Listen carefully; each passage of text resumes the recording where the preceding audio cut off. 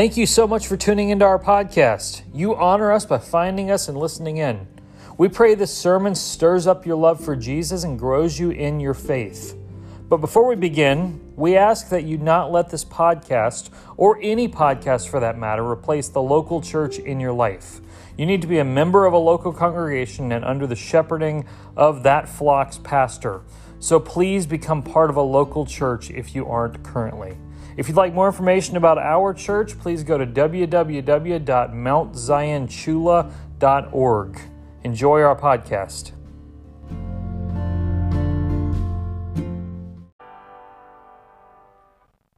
Well, for any of you who may not know, our church has started partnering with Garrett Gay. Garrett's many of you are his family here in this church. He is serving as a missionary with Cru on Georgia Southern's campus, and he is serving there, doing a lot of discipleship, evangelism, different things that they do. He's going to share a lot about that. We have financially partnered with him, wanted to have him here today to share with you what he's doing and also to preach. And so he's going to come. I'm going to pray for him. He's going to come and share, and then he's going to preach, and then we will continue as normal from there.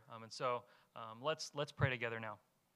Father, I thank you for Garrett. I thank you for the call that you've put on his life to serve in this way. Lord, I pray that you will be with him now as he preaches. Lord, fill him with your spirit, and may we be lifted up by what you have put in his mouth, Lord. I pray for him as he labors at Georgia Southern, and may it be a fruitful year. And Lord, may you make many disciples through his hands. I pray this in Jesus' name. Amen.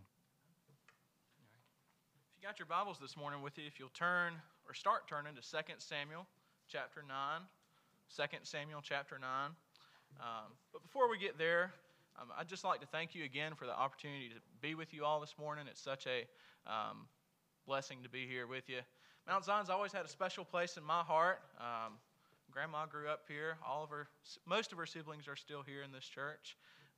Many of special memories here at this church between family reunions and wedding showers and things of that nature.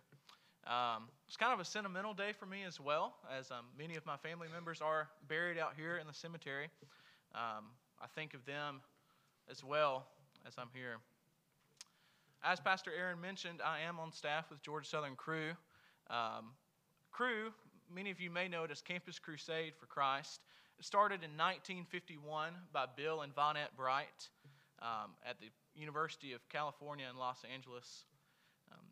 So what started as just really just as a Bible study, honestly, has grown into something that the Lord has used to impact millions around the world.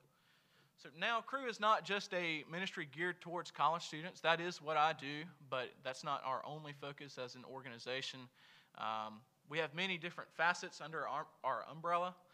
We have ministries to families and middle school and high school students, ministry to even collegiate and professional athletes in our military as well.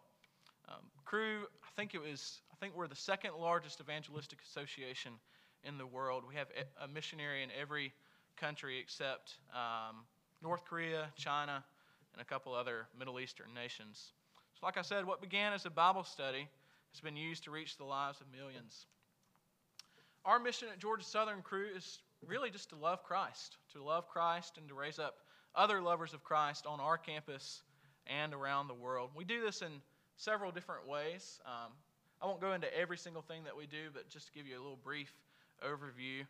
We do on-campus evangelism. That's where we'll just walk up to students on campus or in the cafeteria or something like that and share the gospel with them through relational means. We do discipleship. That's one-on-one or maybe two-on-one or something like that. It really depends on the needs of that person. We host weekly community groups for students where we pray with one another, where we read the Bible together. We also host a weekly worship meeting every Tuesday night. But Cru at Southern is not a church. We don't even seek to call ourselves a church. We're what is called an interdenominational parachurch ministry. So we work with the local church. We partner with local churches in the Statesboro area in reaching students for Christ. There is a lot of need for this on Georgia Southern's campus. The student population continues to grow and grow and grow. I think as of this year we have 27,000 students. This year, Southern brought in almost 4,000 freshmen, which is one of the largest freshman classes in our school history. And many of these students, maybe they were like some of you, and maybe like me, grew up in church, but really didn't understand the gospel for themselves. Many do not know Jesus, or if they do, they decide to pursue the ways of the world. But our mission and our goal is to reach these students and build them up in their faith and train them to go out into the world to reach others for Christ. Again, I'm very thankful for the support of this church. I literally could not do my job without you all. And it's such a blessing and an honor to partner with you. And if anyone has questions about more specific things that I do or what we do as a ministry, feel free to speak to me after the service. I'll be in the back there, and I'd love to talk with you. If you got your Bibles, will you listen now to 2 Samuel chapter 9, verses 1 through 13. It is the entire chapter, but don't worry, I'll try to get you out of here pretty quick. Listen now to the reading of God's Word. And David said, "Is there still anyone left of the house of Saul, that I may show him kindness?" Pay attention to that word kindness, that's important. "That I may show him kindness for Jonathan's sake. Now there was a servant of the house of Saul, whose name was Ziba, and they called him unto David. And the king said unto him, Are you Ziba? And he said, I am your servant. And the king said, Is there not still someone of the house of Saul, that I may show the kindness of God to him? And Ziba said unto the king, There is still a son of Jonathan, but he's crippled in his feet. And the king said unto him, Where is he? And Ziba said to the king, He is in the house of Machir, the son of Ammiel, down at Lodabar. Then King David sent and brought him from the house of Machir, the son of Ammiel, at Lodabar. And Mephibosheth, the son of Jonathan, son of Saul, came unto David and fell on his face and paid homage. And David said, Mephibosheth. Mephibosheth answered, Behold, I am your servant. And David said unto him, Do not fear, for I will show you kindness for the sake of your father Jonathan, and I will restore unto you all the land of Saul your father. You will eat at my table always. And he paid homage and said, What is your servant? What is your servant that you should show regard for a dead dog such as I? Then the king called unto Ziba, Saul's servant, and said unto him, All that belonged unto Saul and to all of his house I have given to your master's grandson. And you and your sons and your servants shall till the land for him, and shall bring in the produce, that your master's grandson may have bread to eat. But Mephibosheth, your master's grandson, will always eat at my table. Now Ziba had 15 sons and 20 servants. Then Ziba said unto the king, According to all that my lord the king commands his servant, so will your servant do. So Mephibosheth ate at David's table like one of the king's sons. And Mephibosheth had a young son whose name was Micah. And all who lived in Ziba's house became Mephibosheth's servants. So Mephibosheth lived in Jerusalem, for he ate always at the king's table. And now he was lame in both of his feet. The grass withers and the flower fades, but the word of our God stands forever. Let's pray. Heavenly Father, we thank you for your word. We thank you for this story of David and Mephibosheth. We thank you, Lord, that you even use narratives to instruct us in the ways of righteousness. I pray, Lord, that your preached word would fall on soft and fertile ground. Lord, that you would be with me, that you would strengthen me by the power of your Holy Spirit, and that the words that I say would be pleasing and honoring unto you. I pray it in Christ's name and for his sake. Amen. Now, to begin this message, I think it's necessary to clarify one term that's not even found in this passage, and that word is a covenant. All throughout Scripture, you find that God makes covenants with his people, and men make covenants with others. And a covenant is this. A covenant is a binding promise between God and man. You see, God is the one who establishes covenants. And they're often followed with blessings if man upholds his end of the covenant, and curses if not. You can look in Deuteronomy chapter 28, verses 1 through 14 for some examples of covenant blessings. And in the same chapter, verses 15 through 68 for examples of covenant curses. All throughout redemptive history, God has established several different covenants with His people. There's the Adamic covenant that He established with Adam and Eve in the garden. There's the Noahic covenant. There's the Mosaic covenant. And probably one of the most important is what's known as the Davidic covenant, which is found just 2 chapters before our text today. For a better understanding of covenants, I would recommend the book Covenants Made Simple by Jonty Rhodes. That's Jonty Rhodes. And like I said, this word covenant isn't even found in this passage. To be honest with you, this passage really isn't necessarily about covenants. The hidden meaning of this passage isn't about covenants. It's simply about the love that God has for His people, the love that David and Jonathan had for one another, the love that David had for Saul's house. This passage is simply a narrative of David upholding his end of the covenant that he made with Jonathan. 1 Samuel chapter 18 clearly explains that David and Jonathan had a deep love for one another. Verse 3 of 1 Samuel 18 says that Jonathan made a covenant with David because he loved him as his own soul. I think this is striking because if you remember the relationship between David and Saul, it was kind of toxic. It wasn't really always one that you would call fulfilling. You see, Saul had tried to take David's life many, many times. But David's friend, Saul's son, Jonathan, knew of his father's distaste for his friend David. Jonathan warned David many times of Saul's attempts to take David's life. 1 Samuel 20 is one passage of importance. Like I said, this story is not all about covenants, though. Yes, covenants are vital to this passage. Yes, covenants are extremely important to understanding this text. But this story shows forth the love, the hesed that God shows towards us. Now, you're saying, Garrett, why are you talking Hebrew in church? That word hesed translates to loving kindness. It's mentioned 3 times throughout this text.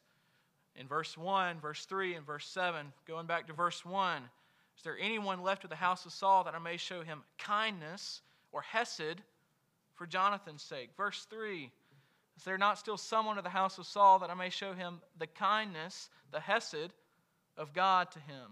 Verse 7, do not fear, for I will show you kindness for the sake of your father Jonathan. This love, this hesed, is rooted in the character of God. And it's only one who has experienced the love of God can show forth this kind of love. This love is a covenant-keeping love. This love is a steadfast and a loyal love.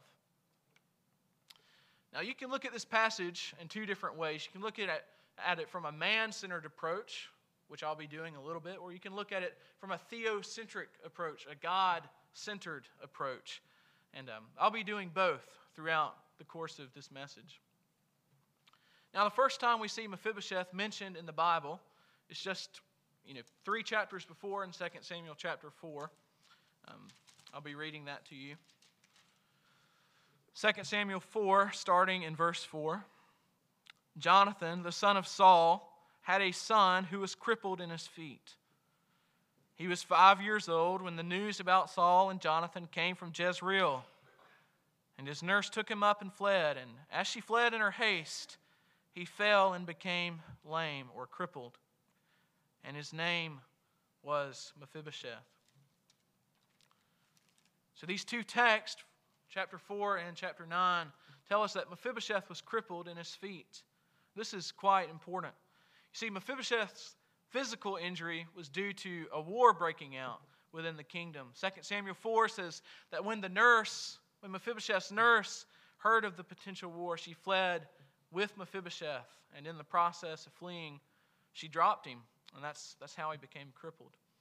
And this seems to be of just a minor mention, but it is quite important. For you see, in ancient times, when one kingdom would conquer another, when one king would overthrow another, the family of the king who was being conquered would typically be put to death to destroy any potential to rise up and overthrow them. So Mephibosheth should have been dead by this point. But in God's good kindness and God's providence, Mephibosheth was able to escape. But in righteous fear, he hid for a number of years, and commentators don't say about how long it was. It was long enough for him to have a son, but we're not sure the exact number of years. But we know that he hid for a number of years, afraid that David may kill him. So knowing why Mephibosheth was in hiding is quite important to this story and gives great reasoning of why he was so afraid when David's army located him and brought him into David's throne room. I mean, can you imagine the fear after, say, 15, 20 years of hiding? Like I said, we don't know exactly how long he was hiding. But after a number of years of hiding, he had finally been found. David's army had come knocking at his door, and the first instinct that he had was, oh no, I'm about to be killed. Of course, his natural instinct would be fear. Of course, his natural instinct or his natural thought would be, David's about to kill me. But Mephibosheth had no reason to be afraid, for David was going to do the unexpected. I mean, could you imagine the relief that Mephibosheth had felt when David said, I'm going to show you kindness? For David had remembered the covenant he made with Jonathan, his friend, that he would always show favor to the house of Saul, that he would always show favor to Jonathan's family. And one commentator says that this was probably one of the very first actions that David took as the new king of Israel. You see, no one advised him to do this. No one said, hey, David, remember that covenant you made long ago? No one told him about it. He just simply remembered this covenant that he had made with David. No one advised him to do this. It was simply the love and the kindness towards Jonathan's house that motivated him to show this love to Mephibosheth. One commentator named Charles Drew puts it like this. He says, David is like this because David's God is like this. It's just a couple questions for you. Are you motivated to love others? Do you go out of your way to show kindness towards another? Do you love those who are weak? Do you love those who are oppressed? Do you love those who are crippled? Do you love those who may even be your enemy? Those who may even hate you? For you see, a love for someone like this is an example of Hesed. This is an example of God's love. Jesus says that we are to love the Lord our God first, and then the second greatest commandment, we are to love our neighbor as we love ourselves. Yes, your neighbor is your next door neighbor, but it's also that coworker who aggravates the living mess out of you. It's that friend who pesters you. It's that son or that daughter that's estranged from you. It's a family member who may cause issues. And I know that myself, I am far from perfect when it comes to this. I know that I find myself struggling to love those and show mercy to those who aggravate or pester me. It makes it hard for me to show them the loving kindness, the hesed that I myself have experienced. You see, friends, God's love and mercy has no boundary. So why does ours? Why do we place limits on our love for others when God doesn't place limits on His love for us? The reformer John Calvin says this action by David is worthy of being praised as a great virtue.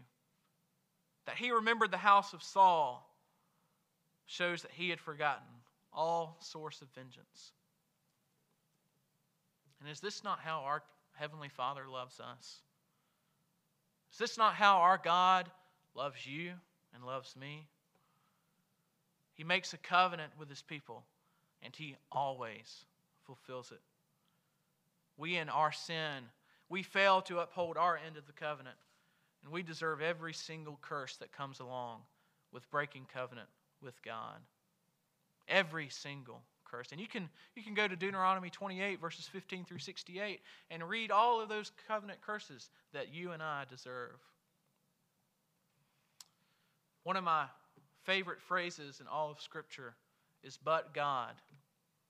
So God, being rich in mercy, rich in hesed, shows His love to you, and He shows His love to me in this way, by sending His Son to die for you. So don't even think, don't even imagine for one moment that God does not love you. But David doesn't just spare Mephibosheth's life. We'll look back at the text. David said unto him, I'm reading in verse 7. David said unto him, "Do not fear, for I will show you kindness for the sake of your father Jonathan. And I will give to you, I will restore to you all the land of Saul, your father. And you will eat at my table always." So David doesn't just spare Mephibosheth's life. This text tells us that all that belonged to Saul was given to Mephibosheth, was restored to Mephibosheth. Don't miss this. Don't miss this moment in this text. You see, everything of this culture called for Mephibosheth's neck. Mephibosheth's head should have been laying in the streets. He was meant to be David's enemy. But David does not just give him back everything that belonged to his fathers. David gives Mephibosheth a place at his table. And this doesn't just provide safety. This welcomes Mephibosheth into David's household. It welcomes him permanently into David's household. And I don't think it's a stretch to say that God's love for you and God's love for me is like this. Yes, God cares about your physical needs. That's why we pray for physical needs. But God doesn't just care about physical needs. He cares about spiritual well-being. He welcomes all who call upon His name into the house, where they can have a seat at the table forevermore. And what makes this even greater is that Mephibosheth was only a potential enemy of David, but we are proven enemies of God. David was a potential enemy, but we are proven enemies. So we deserve death. We deserve to be exiled. We deserve to be shown the worst treatment because we've offended such a holy God. But God, rich in Hesed, welcomes us into His house. And He gives His children a seat at the table. You see, God doesn't just care about your physical health, but He cares about your spiritual longevity. And it's important to see that David's love for Mephibosheth, the son of Jonathan, the son of Saul, was an initiative-taking love. You see, Mephibosheth was surely not the one seeking David out. I mean, could you imagine Mephibosheth walking up to David's house and saying, "David, let me in. David, let me in. This, you conquered my father's kingdom, so I deserve to be sitting where you're at." No. That would be silly. I mean, that's a death wish if Mephibosheth had done that. Could you imagine a descendant of the previous king walking into the palace saying, "Here I am, David. Come and get me." Like I said, Mephibosheth was a potential enemy of David. But we in our sin are potential or definite enemies of God. So God is the one who takes the initiative to love us. God is the one who loved us before we loved Him. I think you can look in 1 John 4:19. He loved us, or we love because He first loved us. Even when God made us in His image, that's an example of the love He has for us. And is it not amazing that even in our sin, even in our utter and total depravity, that God would love someone like you, and God would love someone like me? Like the psalmist says, "Who am I, O God, that you are mindful of me?" Throughout the last few moments, I've hinted at several different parallels between David's kindness toward Mephibosheth and God's kindness towards dead dogs like us. You see, God's not the one who's in hiding. We are. We are the ones who are hiding away in a spiritual Lodabar, hoping that God doesn't pour out His wrath on us. God is the one who desires to show mercy, to show us kindness, to show hesed type of love. We are the ones like Mephibosheth who are crippled. No, maybe we don't have a physical injury like Mephibosheth, but we are certainly spiritually crippled. We are the ones who, before the Lord calling us unto Himself, are waiting for our utter demise. We are the ones who are hiding from God in utter fear and utter dread. We are the ones who, when called into God's presence, should fall on our faces and cry out, "Oh God, have mercy upon me, a sinner." We are the ones who should be surprised when God chooses to show us kindness and mercy instead of just striking us dead.